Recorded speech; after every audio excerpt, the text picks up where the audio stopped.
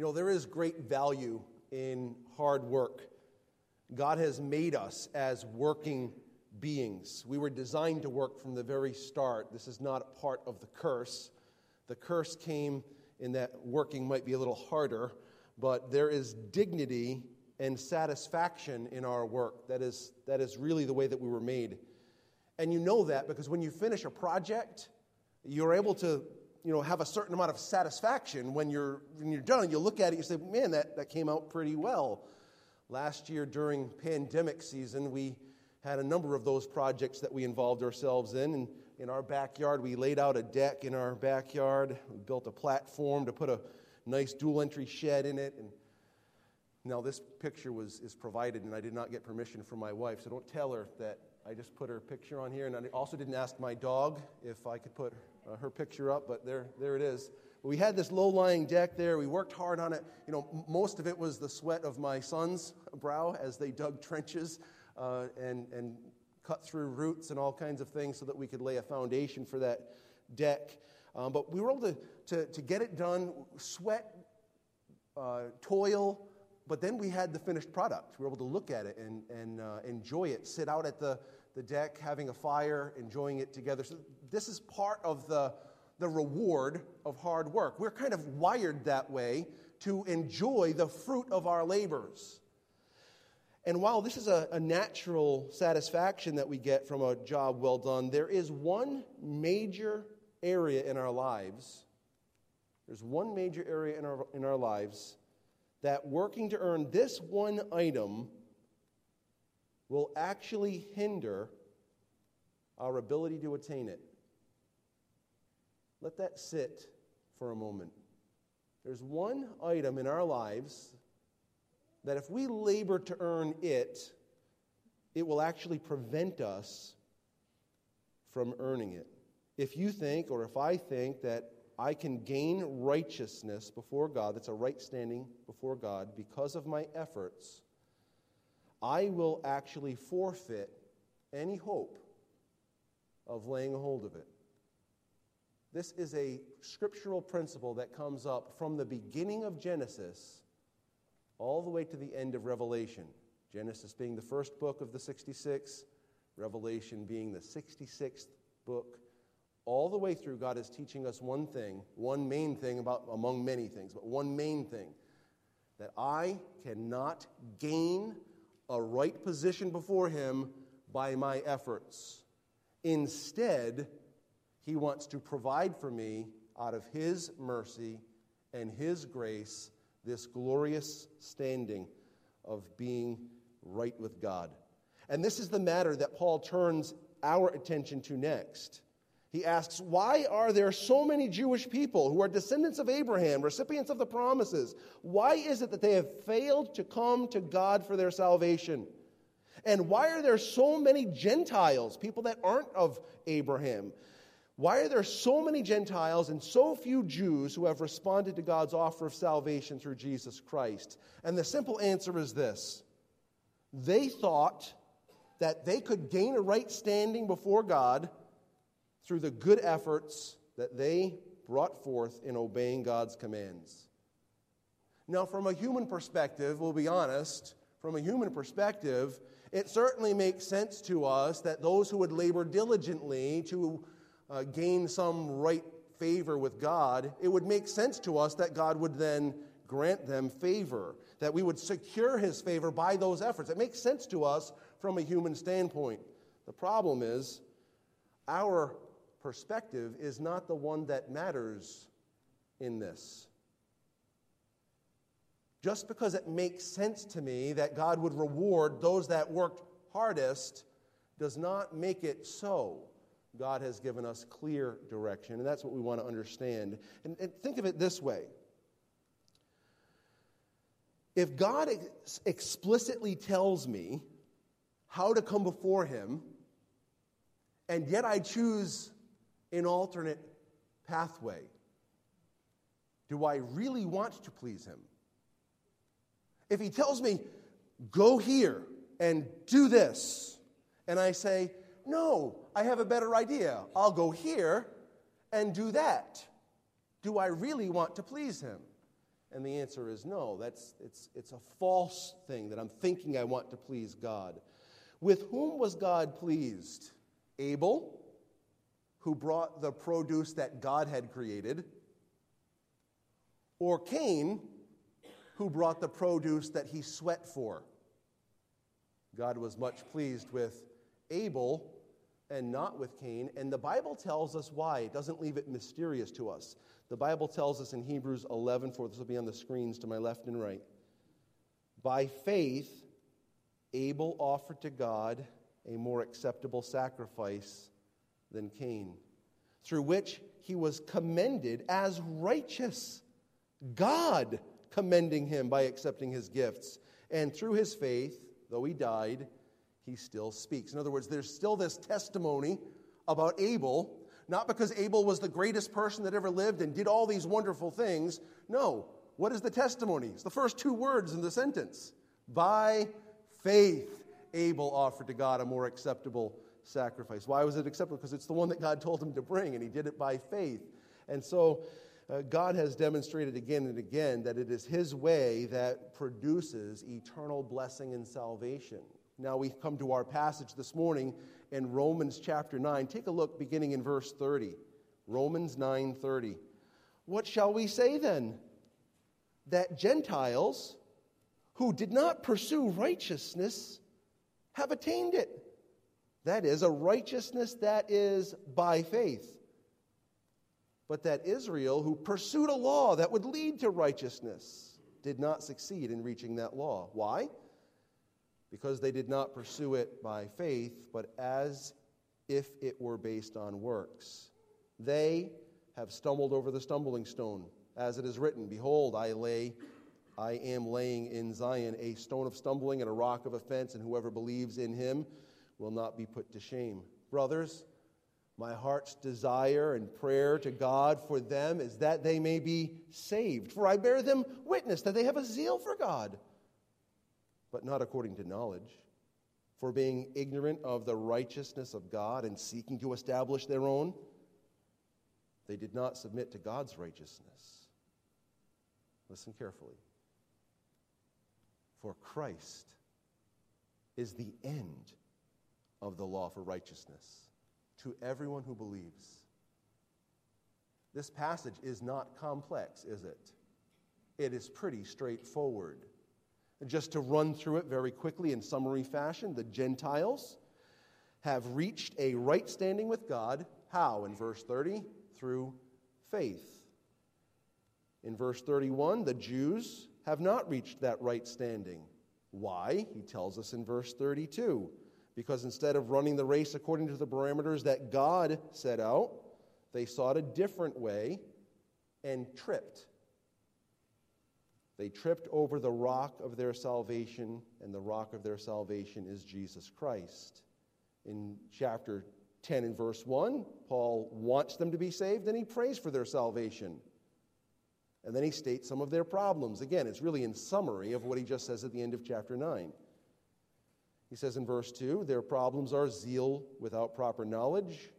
And in verse 3, seeking to establish their own righteousness rather than receiving God's righteousness. What's the solution? Christ is the end and the goal of righteousness for all who believe. That's pretty simple. I think the flow is natural. The flow is easy to understand. And so our process this morning will be simply to follow that flow, to understand what the text says very clearly. It's a simple project for us this morning. Why is it simple? Because all we're going to say, this is what our goal is, right? Is, yes, Lord, what you say is true. This is not some man said this. This is not some system said this. This is not some church says this. And this is not because this guy says this. So what does it say? Nice and simple. We like this. We've come this morning to worship God. And to worship him well, we're going to do that by seeing what he says and saying, yes, that's the truth. No matter what my mind says, that's the truth, because it is objectively true. Objectively true. Me, my truth, your truth, their truth, that person's truth, that's called subjective truth. It's like you get to determine what's true and what's not. That doesn't work. You know it doesn't work because you've applied it in real life.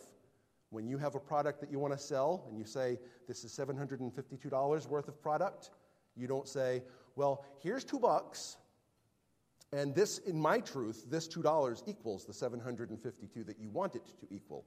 Because the other person would say, no, that's not how that works. And the same thing would happen in the other direction. You're selling something, you're not selling your $752 worth of product for $2. It's objectively true. That's what we have in the Scriptures. So first of all, the Gentiles have laid hold of righteousness by faith. Verse 30, here's what he says again. What shall we say then? That Gentiles who did not pursue righteousness have attained it? That is a righteousness that is by faith. So Paul actually uses, I feel this kindred spirit with Paul. He uses athletic terminology. You know how I like to use athletic illustrations and stuff. Well, Paul does that all the time, so we're kind of buddies that way. He's using this athletic illustration. He first uses this concept of pursuing, and the word is dioko in the Greek. It means to pursue or to run after. And then he uses another term. It says that they have attained it in the middle of the verse. That comes from the Greek term katalambano. It just means to lay hold of. And really, the reason why I talk about this being an athletic illustration is you're running to get to the finish line, and what are you going to get at the end of it? You get that wreath right in the head, and back in those days, or the gold medal, or the silver medal, or the bronze medal today. You're attaining something. That's the concept. It's like you're pursuing something, and you get the prize. But what he says here is strange, because he says they didn't run hard, and yet they were awarded. And this is kind of what Paul says in Philippians chapter 3. He uses some of these same words. And I want to draw your attention there. It'll be on the screens to my left and right. He said this in Philippians chapter 3. Not that I have already obtained this or am already perfect, but I press on to make it my own, because Christ Jesus has made me his own. Brothers, I do not consider that I have made it my own, but one thing I do, forgetting what lies behind and straining forward to what lies ahead, I press on toward the goal for the prize of the upward call of God in Christ Jesus. So Paul is talking about in his own life, pursuing after Christ. God's already obtained him as his own possession, and he says, I'm going to run. And I haven't quite gotten to the place where I've attained what I've been attained for, but I'm going to run until the end. I want to attain the prize. That's Paul's illustration in Philippians 3. But here in Romans 9, he says, they didn't run, and they didn't pursue, and yet they received the prize. This is an upside-down concept to us. Why is it, and how? Why does this happen? Why does God do this? And how does he take a people who are not seeking and pressing and pursuing and really doggedly determined, and yet granting them righteousness? He does it through the preaching of the gospel. It's an amazing thing, and that's the context of this passage. Look at Romans chapter 10. You're already there. Look at verse 17. He says, so faith comes from hearing, and hearing through the word of Christ. Faith comes from hearing, and hearing through the word of Christ. He's now kind of bookending what he has started at the beginning of Romans. Probably the theme of Romans can be characterized as Romans 1:16, where Paul says, for I am not ashamed of the gospel, for it is the power of God for salvation. To whom? Everyone who believes, to the Jew first and also to the Greek.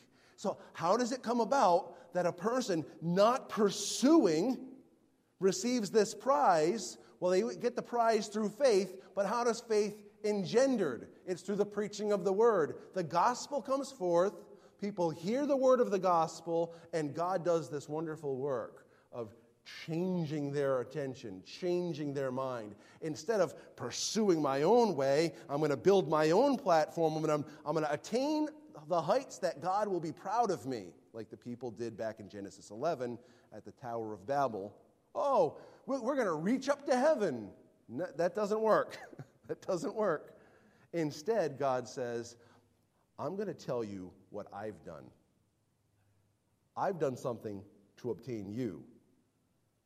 You simply need to look to me and believe.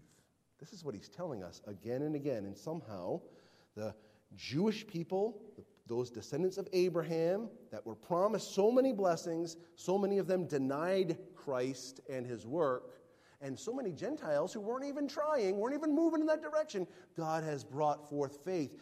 You know, the Bible lets us know that one man plants, another man waters. You know what the rest of that statement says in 1 Corinthians 3? But God gives the increase. God is doing something, and he is going to accomplish it. It's a guarantee. God is saving people. But there are obstacles to our faith. You're aware of it, aren't you? Obstacles to our faith. You know, we characterize it by these three headings, right? The world, the flesh, and the devil, right? What does the world tell us about our Christian faith? Well, there's something wrong with it. It's ancient, it's archaic, it's barbaric, it's narrow, it's intolerant. There's that pressure from the world that would be an obstacle to someone's faith, right? But it's not just out there that there's an obstacle. There's an obstacle right here. You want to know why? Because it just makes sense that I do something to earn it. It just makes sense. It's the way we're wired. If God is going to be pleased with me, it's going to be because I do something to make him pleased with me. That's how we're wired. But it's not what the text of Scripture is calling for. Work comes out of our faith. Work doesn't produce our faith. Works flow from God's work in our lives through faith. That's how it works. And so we have this challenge. But God is able to overcome the world's influence. And God is able to overcome my fleshly influence, my own thinking. He's able to overcome that. And you know, Satan is trying to blind the minds of those that don't believe. That's what it says in 2 Corinthians chapter 4. But we're very well aware of God's ability to set Satan's work aside and allow light to shine where there was darkness. God can overcome anything. The obstacles that come into people's lives are nothing in light of God's power. God is able to overcome any adversary. And so what do we take out of that? We must continue to tell people the truth about Jesus Christ. That he's merciful. That he's gracious. That he's willing to save. Even someone like me. Even someone like you. I'm no day at the beach. I know what I'm like. I live with me every day. I'm not going to pretend and say to you, oh, yes, every decision I make is always right, and every word that comes out of my mouth is always right, and every action I ever take is always right. Every attitude I have when you say something sideways to me is always just the right response every time. No, I am no day at the beach. I'm very well aware of that. I live with myself every day. And the more I know the Lord, the more I recognize my sinfulness to be exceedingly sinful.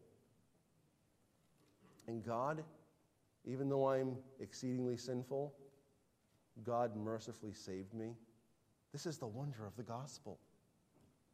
It's so opposite of our logic. And the Gentiles have come to understand this, but the Jews, in this context, they have not. The Jews, they built obstacles to God's saving righteousness. Right in this text, the second point that we want to notice is this, as we move to verses 31 and 32, the Jews sought a law that could produce righteousness. The Jews sought a law that could produce righteousness. Look at verse 31 now. But that Israel, who pursued a law that would lead to righteousness, did not succeed in reaching that law. Why? Because they did not pursue it by faith, but as it were based on works. Well, they ran hard, but they were not successful. Why didn't they get a trophy?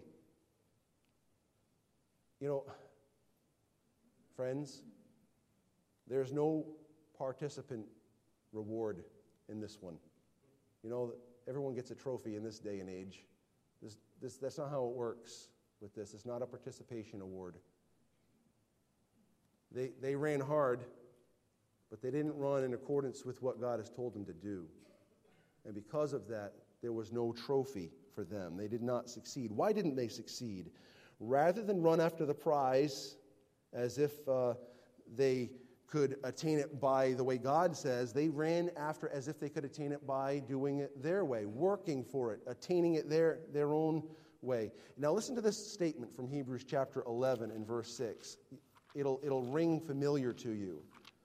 In Hebrews 11:6, the Bible says this, "And without faith, it is impossible to please him. For whoever would draw near to God must believe that he exists." Ready?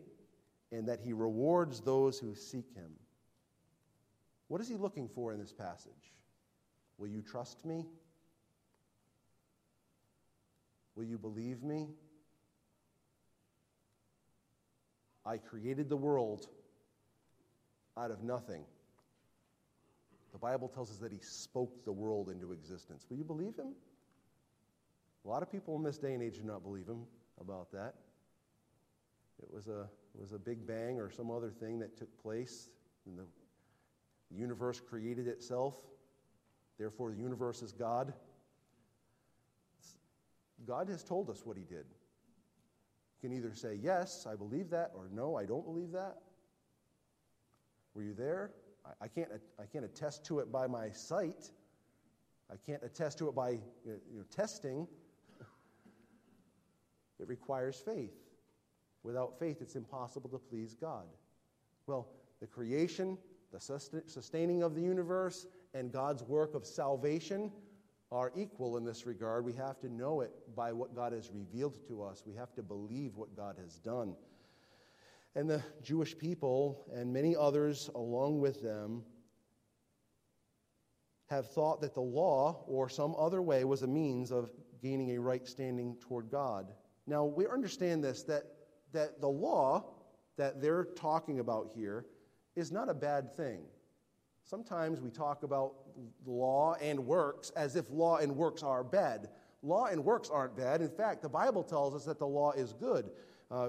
Paul told Timothy that. Now, we know that the law is good if one uses it lawfully, properly. Well, what's a good use of the law? Well, the law reveals our sin in Romans chapter 3 and verse 20. That's a good use of the law. You see, okay, this is what God says, and I have violated that. I'm a sinner. That's a good use of the law. It also teaches us what's right. In Galatians 3, it tells us that the law was our guardian or our tutor to bring us to God. So it gives us some instruction on what's right and wrong. And the law also distinguishes between God's people and unbelieving nations. So in other words, there's this after Moses brought the law to the people of Israel, he made this statement.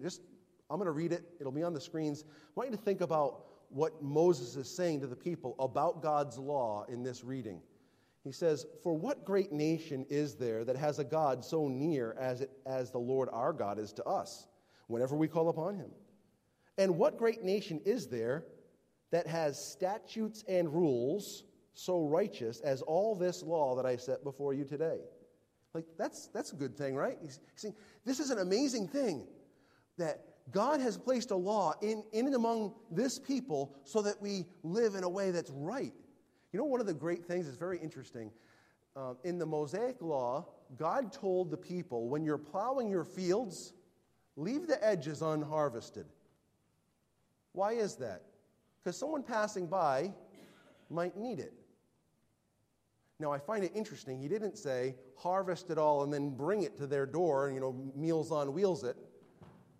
He says, leave the edges undone, so if someone needs it, they get up out of bed, they move toward it, and they do the work of harvesting it, and then preparing it, and then they have something to eat. And if they aren't able to, right, then there's someone else that they know that can go and harvest it and help them with the process. It's very interesting. This is just one of those good things that God has done for his nation to tell them, listen, we're not uncaring and unkind. There are things that we have to remember. There are people that are going to be poor and needy, and we have to consider them and help them. It's just a unique and a wonderful thing about God's law. There are many other interesting concepts. The law was designed not to produce a right standing before God, but it was designed to demonstrate a distinction between God's people and those that didn't know him. Really, so that God's people would be a shining light to those around them, to live an exemplary manner of life. And that's really what we want to do today, isn't it? Live in a way that the world notices that we're honest, honorable, kind, generous, thoughtful, that we're not like bad-mouthing everything that moves, that we're not telling everyone how everyone, pointing our fingers at all the bad things and every single issue that we could possibly say something negative about, that's all they hear from us. I don't think that's not the way that God intended for us to impact those around us. Rather than that, we're to be demonstrating that God's work in salvation impacts how we do our job, how we live at the grocery store, how we drive on the roads, how we deal with our husband, how we deal with our wife, how we deal with our children, in a way that demonstrates there's fruitfulness here. That's what it's like to be a light to those that dwell without that light. Well, the law was never designed to produce righteousness. In fact, it can't do that. So the phrase that we're looking at here, we're in verse 31. It says, they didn't succeed in reaching that law. What was that law? A law that would lead to righteousness. And why is it that they didn't attain to a law that produced righteousness? Let's pause and ponder. Why did they not attain, get the prize, for a law, to the law that produces righteousness? Ready, class? Because the law doesn't do that. They were trying to attain to a goal that the law was never able to provide. Now, if I just say that to you and you say, all right, yeah, I agree with that, or I disagree with that because you just made some statement, I just made some statement, well, you would have a right to say, well, I'm not sure that I agree with you, but I'm not going to let you off so easily. I want to actually look at God's Word because God's Word tells us this clearly. Take a look at Galatians. Now, you're in Romans. 1st and 2nd Corinthians come next, and then Galatians. I want to take a look at Galatians chapter 2 for just a moment. Galatians chapter 2. Now, I'm going to read verse 16, and God won't let us wiggle away from this one because he layers his statement. It says it 3 times in one verse, so we can't wriggle away from it. Look at what it says, Galatians 2 and verse 16. Yet we know that a person is not justified by the works of the law, but through faith in Jesus Christ. So we also have believed in Christ Jesus in order to be justified by faith in Christ and not by the works of the law. Because by the works of the law, no one will be justified. Did you see it? 3 times. If the first time wasn't good enough, and the second time wasn't good enough, I guess 3 times is the charm. You got it. Now at the end of the chapter, look at verse 21. He says, I do not nullify the grace of God, for if righteousness were through the law, oh, wow, then Christ died for no purpose. Can you say it any more clearly than this? If righteousness were through the law, then Christ should not have died. That's what he just said. And if that's not enough, one more, chapter 3, same book, chapter 3 and verse 21. He says, is the law then contrary to the promises of God? Certainly not. For if a law had been given that could give life, then righteousness would indeed be by the law. But there wasn't a law that could produce life, and therefore righteousness is not by the law. Is that clear? Romans is clear on it. Galatians is clear on it. Let's head back, please, to Romans. So far in our discussion, we've recognized that the Gentiles have laid hold of righteousness by faith, which is God's pathway. The Jews sought a law that could produce righteousness, and thus they have not attained it. What was the biggest problem? What was the biggest problem? And here's it. Here it is. The Jews rejected their Messiah. The Jews rejected their Messiah. Look at verses 32 and 33. Why? Because they did not pursue it by faith, but as if it were based on works. They have stumbled over the stumbling stone. As it is written, behold, I am laying in Zion a stone of stumbling and a rock of offense, and whoever believes in him will not be put to shame. They rejected the Messiah. They tripped. They stumbled. They were running hard, but they tripped on something. And you know, if you're running and you trip, it spells utter disaster. Similar to if you're on your multi-$1,000 bike in the Tour de France and an overzealous fan with their sign bumps into you and mass wreckage ensues, that is not an excellent recipe for attaining to any goal. You're not going to make a lot of progress when you stumble. Well, that's the concept. You have this multi-bike pileup, or if you're running as a person trying to gain something but stumble over Christ, you fall and you make no progress. And Paul defines the stumbling stone by combining two passages from the book of Isaiah. He uses Isaiah 8:14 and Isaiah 28:16. We're not going to turn there because it says it right here.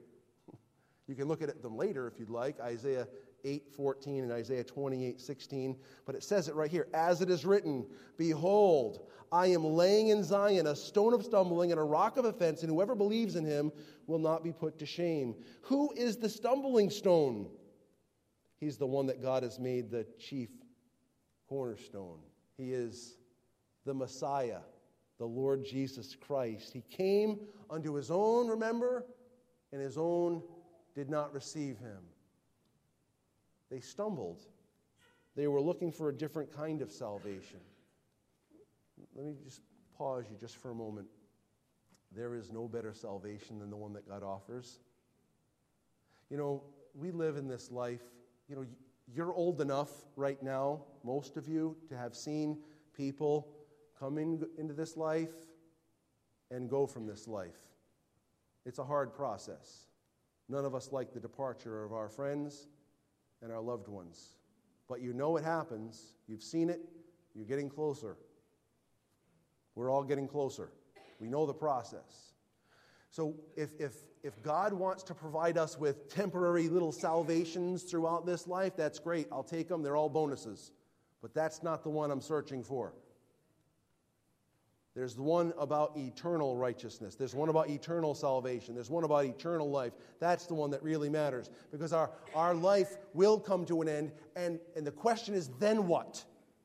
And what God is telling us here is the one that puts their faith in Christ will never be put to shame. In other words, you're going to come to that day of judgment having trusted Christ, and you will live and experience the glory of what God has provided, rather than being ashamed about having chosen a different pathway. Listen to the words of Thomas Schreiner. He makes a good point with this. I think it's helpful for us. Paul's use of both Isaiah citations is in line with the general meaning of the Old Testament text. Ready? Here it is. Those who trust in Yahweh will find him to be a shelter and security in the midst of judgment. But those who place their trust elsewhere will face judgment. God is a shelter. He's a rescue. He's ready to do that. He's offered himself to you. He offered himself to these Jewish people that Paul is talking about. And yet they chose a different way. So as we move into chapter 10, only a few more minutes. It's warm in here. I feel it. As we move into chapter 10, listen to what he says about his desire for these people. Chapter 10 and verse 1, brothers, my heart's desire and prayer to God for them is that they may be saved. So I'd say I can characterize this way. The Jews, just as the Gentiles, need salvation. And there is a sincere desire and an effort on Paul's part to see Israel saved. This reminds us of what he said at the beginning of chapter 9. He was talking about how he would even be willing, if it could even be possible, that he would be cursed for their sake, that they would be gain salvation. What a mind-blowing statement for Paul to have made at the beginning of chapter 9. But here in chapter 10, he says, I have a passion about this, I have a desire for it, and I am involved in the process. What is the participation that he involves himself in? Well, he prays for them. But we also know he doesn't just pray, he was also a preacher. He preached the gospel to them. And you'll remember his practice. He went into every new city as a missionary. He would go to the synagogue first. He would go and he would preach the gospel to the synagogue first. And then he would go to the Gentiles that were not those that were born of Abraham. And so he demonstrated this passion in not just a word speaking of desire, but also in his actions of prayer and preaching. So that moves us to verse 2. The Jews were zealous without knowledge. The Jews were zealous without knowledge. Verse 2, for I bear them witness that they have a zeal for God, but not according to knowledge. You know, they had plenty of knowledge, right? They knew the Old Testament law. They knew the writings. They knew the prophets. But there's a difference between information and understanding. You know, there's this phrase in the Old Testament, and I think it can be easily misunderstood because of people's misunderstanding of God. The expression is the fear of the Lord. For some people, when they think of the fear of the Lord, they're actually quaking and like trying to run and hide, and they're talking about God sending lightning bolts from heaven. I'd never step foot in that church because I'm so bad that if I stepped in there, lightning bolts would come down. That's not how that works. That's not how any of that works. Seen that commercial. At any rate, the fear of the Lord isn't about this, when is he going to strike? The fear of the Lord is about coming underneath God's sovereign care, coming underneath God's sovereign rulership. And so we have this expression, and I think it's very important to what we're talking about in Romans 10. It says, the fear of the Lord is the beginning of knowledge. Fools despise wisdom and instruction. The fear of the Lord is related to coming under God's sovereign rule. And the people of Israel, they needed to understand God and his plan, ready, in light of what God told them rather than based upon their own fascination. We have to come to know God based upon how he actually reveals himself in the Word of God rather than my hunches and my feelings and my thoughts about who he is. You know, for further thinking on this, if you read through the Gospels, you'll see how Jesus talked to the religious leaders. You thought, you know, you were all sorts of holy because you washed your hands with the amount of like a quarter of an egg's volume. You washed your hands from tip of your fingers to your elbow. That was the actual practice in the first century. To have their hand washing, they would use the amount of water that was equal to a quarter of an egg. And you really think your hands are clean when you're done with that? It was a ritual. And Jesus deals strictly with all these things. You have all these laws, all these thoughts about me, and you're neglecting the weightier matters because they didn't understand who God was. They didn't understand what God was providing. They weren't picking up on the clues that God was leaving. See, all through Scripture, from Genesis all the way through, God was leaving little clues of his redemption, his plan to redeem fallen man. Right from Adam and Eve's sin, right while God was pronouncing judgment on Adam for his sin and Eve for her sin and the serpent for his sin, right? God made a promise that the seed of the woman would come and would crush the head of the serpent. That was just a little seed that God was foreshadowing. And then a little later in Genesis, you see Noah finding grace in the eyes of the Lord. And a little further in Genesis, you see Abraham as a source of how God was going to bless the whole world. Seeds all throughout. These clues that God was giving, foreshadowing Jesus Christ. we learn again and again that God does things in ways that mystify our human expectation. Therefore, we need to submit our thinking to what God reveals. So we're in Romans. We're still moving our way through this. We're talking about the Jews rejecting. They've stumbled over the stumbling stone. Paul wants them to be saved. He's praying for their salvation. He's actively involved in preaching so that they would be saved. But they have a zeal for God, but it's a zeal that's not in accordance with knowledge, not in accordance with what God has revealed. As you move to verse 3, we notice this concept. The Jews sought to establish their own righteousness. Look at verse 3. For being ignorant of the righteousness of God and seeking to establish their own, they did not submit to God's righteousness. So at the beginning and the end of the verse, you have whose righteousness in view? God's righteousness. In the middle of the verse, whose righteousness is in view? Their own. Paul has already revealed to us very clearly where the righteousness of God comes from. Just for a way of reminder, you're in the book of Romans. Take a look at chapter 1. This is vitally important. Romans chapter 1, we already mentioned verse 16. We'll read it again, but verse 17 is where our main interest is. We're talking right now about the Jews seeking to establish their own righteousness, and we would need to figure out what is God's righteousness. What is God's righteousness? Well, it's revealed in verse 16.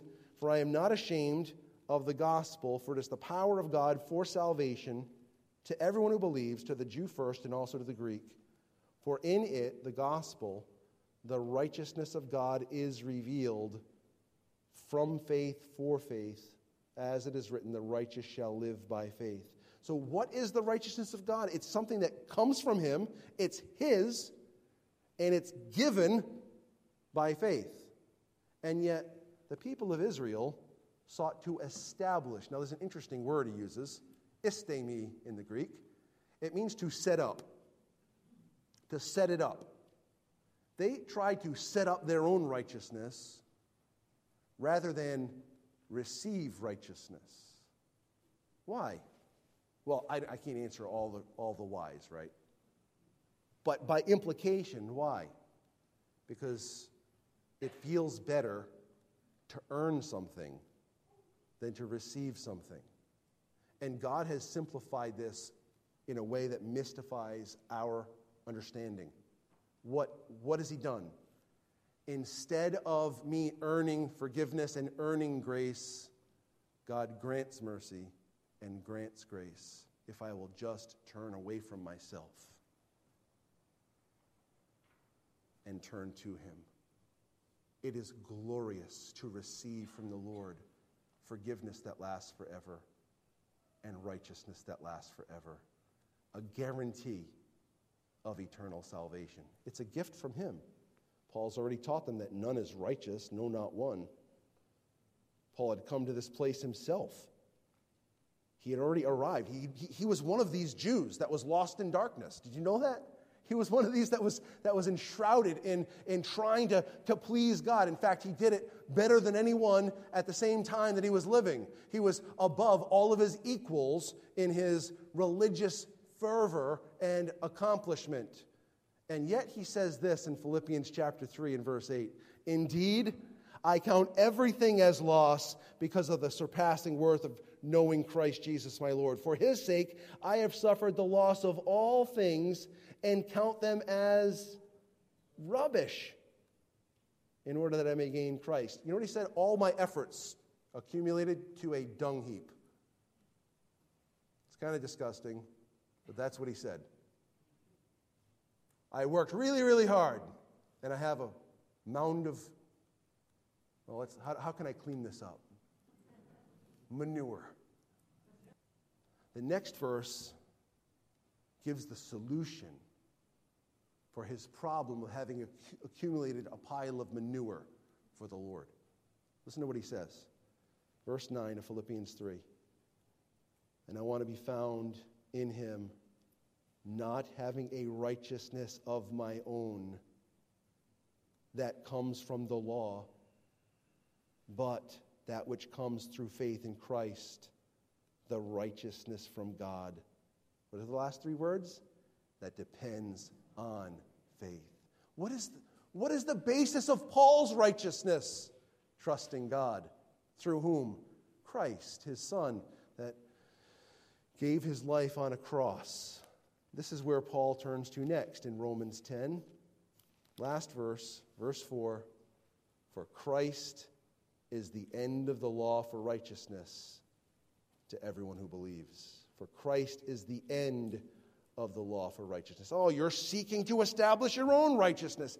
That's not going to help. You need God's righteousness. And Christ is that righteousness. He is the accomplishment of that righteousness. He's the way you attain that righteousness. It is granted to you. The Gentiles who didn't even seek and run and pursue and work hard for it, God has granted them. They've attained this righteousness. How? Because they looked not away from the stumbling stone, well, they looked toward him. And instead of him being foolishness or a stumbling stone, they recognized him to be justification and life and sanctification and wisdom and honor and blessing. That's what they recognized Jesus to be. And because they turned to Christ in faith, there was no more need for a law of righteousness because the law had come to an end in Christ. So we see in verse 4, true eternal righteousness comes only through Christ. Christ is the end of the law for righteousness to everyone who believes. The word end is the word telos. It can mean the end of something, the accomplishment of something, the goal of something, or the finish of something. So it kind of has multiple purposes. But ultimately, it leads us to understand that we have everything that we need with regard to righteousness through whom? Christ. Christ is the end, the fulfillment, the goal of the law of righteousness to everyone who believes. Thomas Schreiner said it this way, just a restatement: the result of Christ being the goal and end of the law is now right standing with God is available for all who put their faith and trust in him.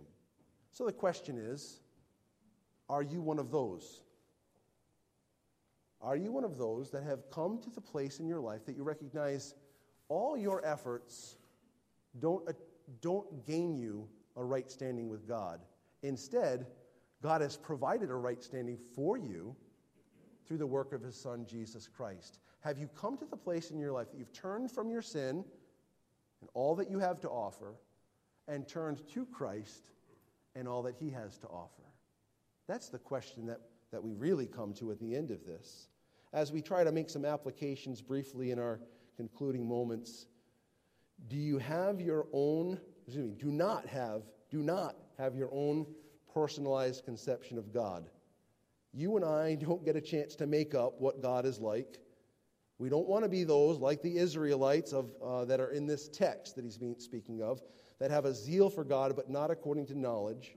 When God reveals something about himself through Scripture, it is our job to ask him to help us to understand what he's revealing about himself. Some things are hard. Many things are not. Secondly, do not try to gain a right standing before God through your own works. This is a sure way to not be awarded the prize of righteousness. So we ask, how is righteousness rewarded? When we place our faith in Christ alone as the solution for our sin and for the prize of God's righteousness. That righteousness that God gives is what's necessary for eternal life. So, very simply stated, trust in Jesus Christ. I'm going to leave a verse of Scripture on the board while I close in prayer in just a moment. We mentioned it already from Philippians 3. I'm not going to read it again. It's just going to be on the screens for you. As I pray, maybe if you don't understand what it means to trust Christ, read through that and simply say something like this to God. God, what does it mean to trust in Jesus Christ? And what does this verse of Scripture from your word, what does it mean? When we're finished praying, we're going to sing a song together. And then I'll come and pray one last time for our morning service. And then we'll dismiss. We're going to have a barbecue. It'll be wonderful. But if you don't understand yourself how to come into this right standing with God, and you'd like someone to help you, come up when everyone's walking out. Come up to the front. We'd be glad to help you to understand from the Scriptures how you can know that you have eternal life, how you can know you've trusted Christ and have this gift of eternal righteousness that God offers to us. Let's pray together. Father, we come before you recognizing so many wonderful truths, but mostly we want to recognize that you have provided for us the opportunity for forgiveness of our sin, and you have provided for us the opportunity to have righteousness that we didn't earn, but you did through Jesus Christ. I pray, Father, for each believer here that we would rejoice in what you've done for us. And I also pray for anyone here that doesn't know Jesus as their Savior, that has not come to this point of knowing that they have eternal life. Help them, Father, to call upon the name of the Lord Jesus and to receive from you righteousness and life and eternal life. Do this work. We know you're able. We trust you. And we're thankful that you offer yourself and your salvation every day. Help us to be vehicles of that. In Jesus' name, amen.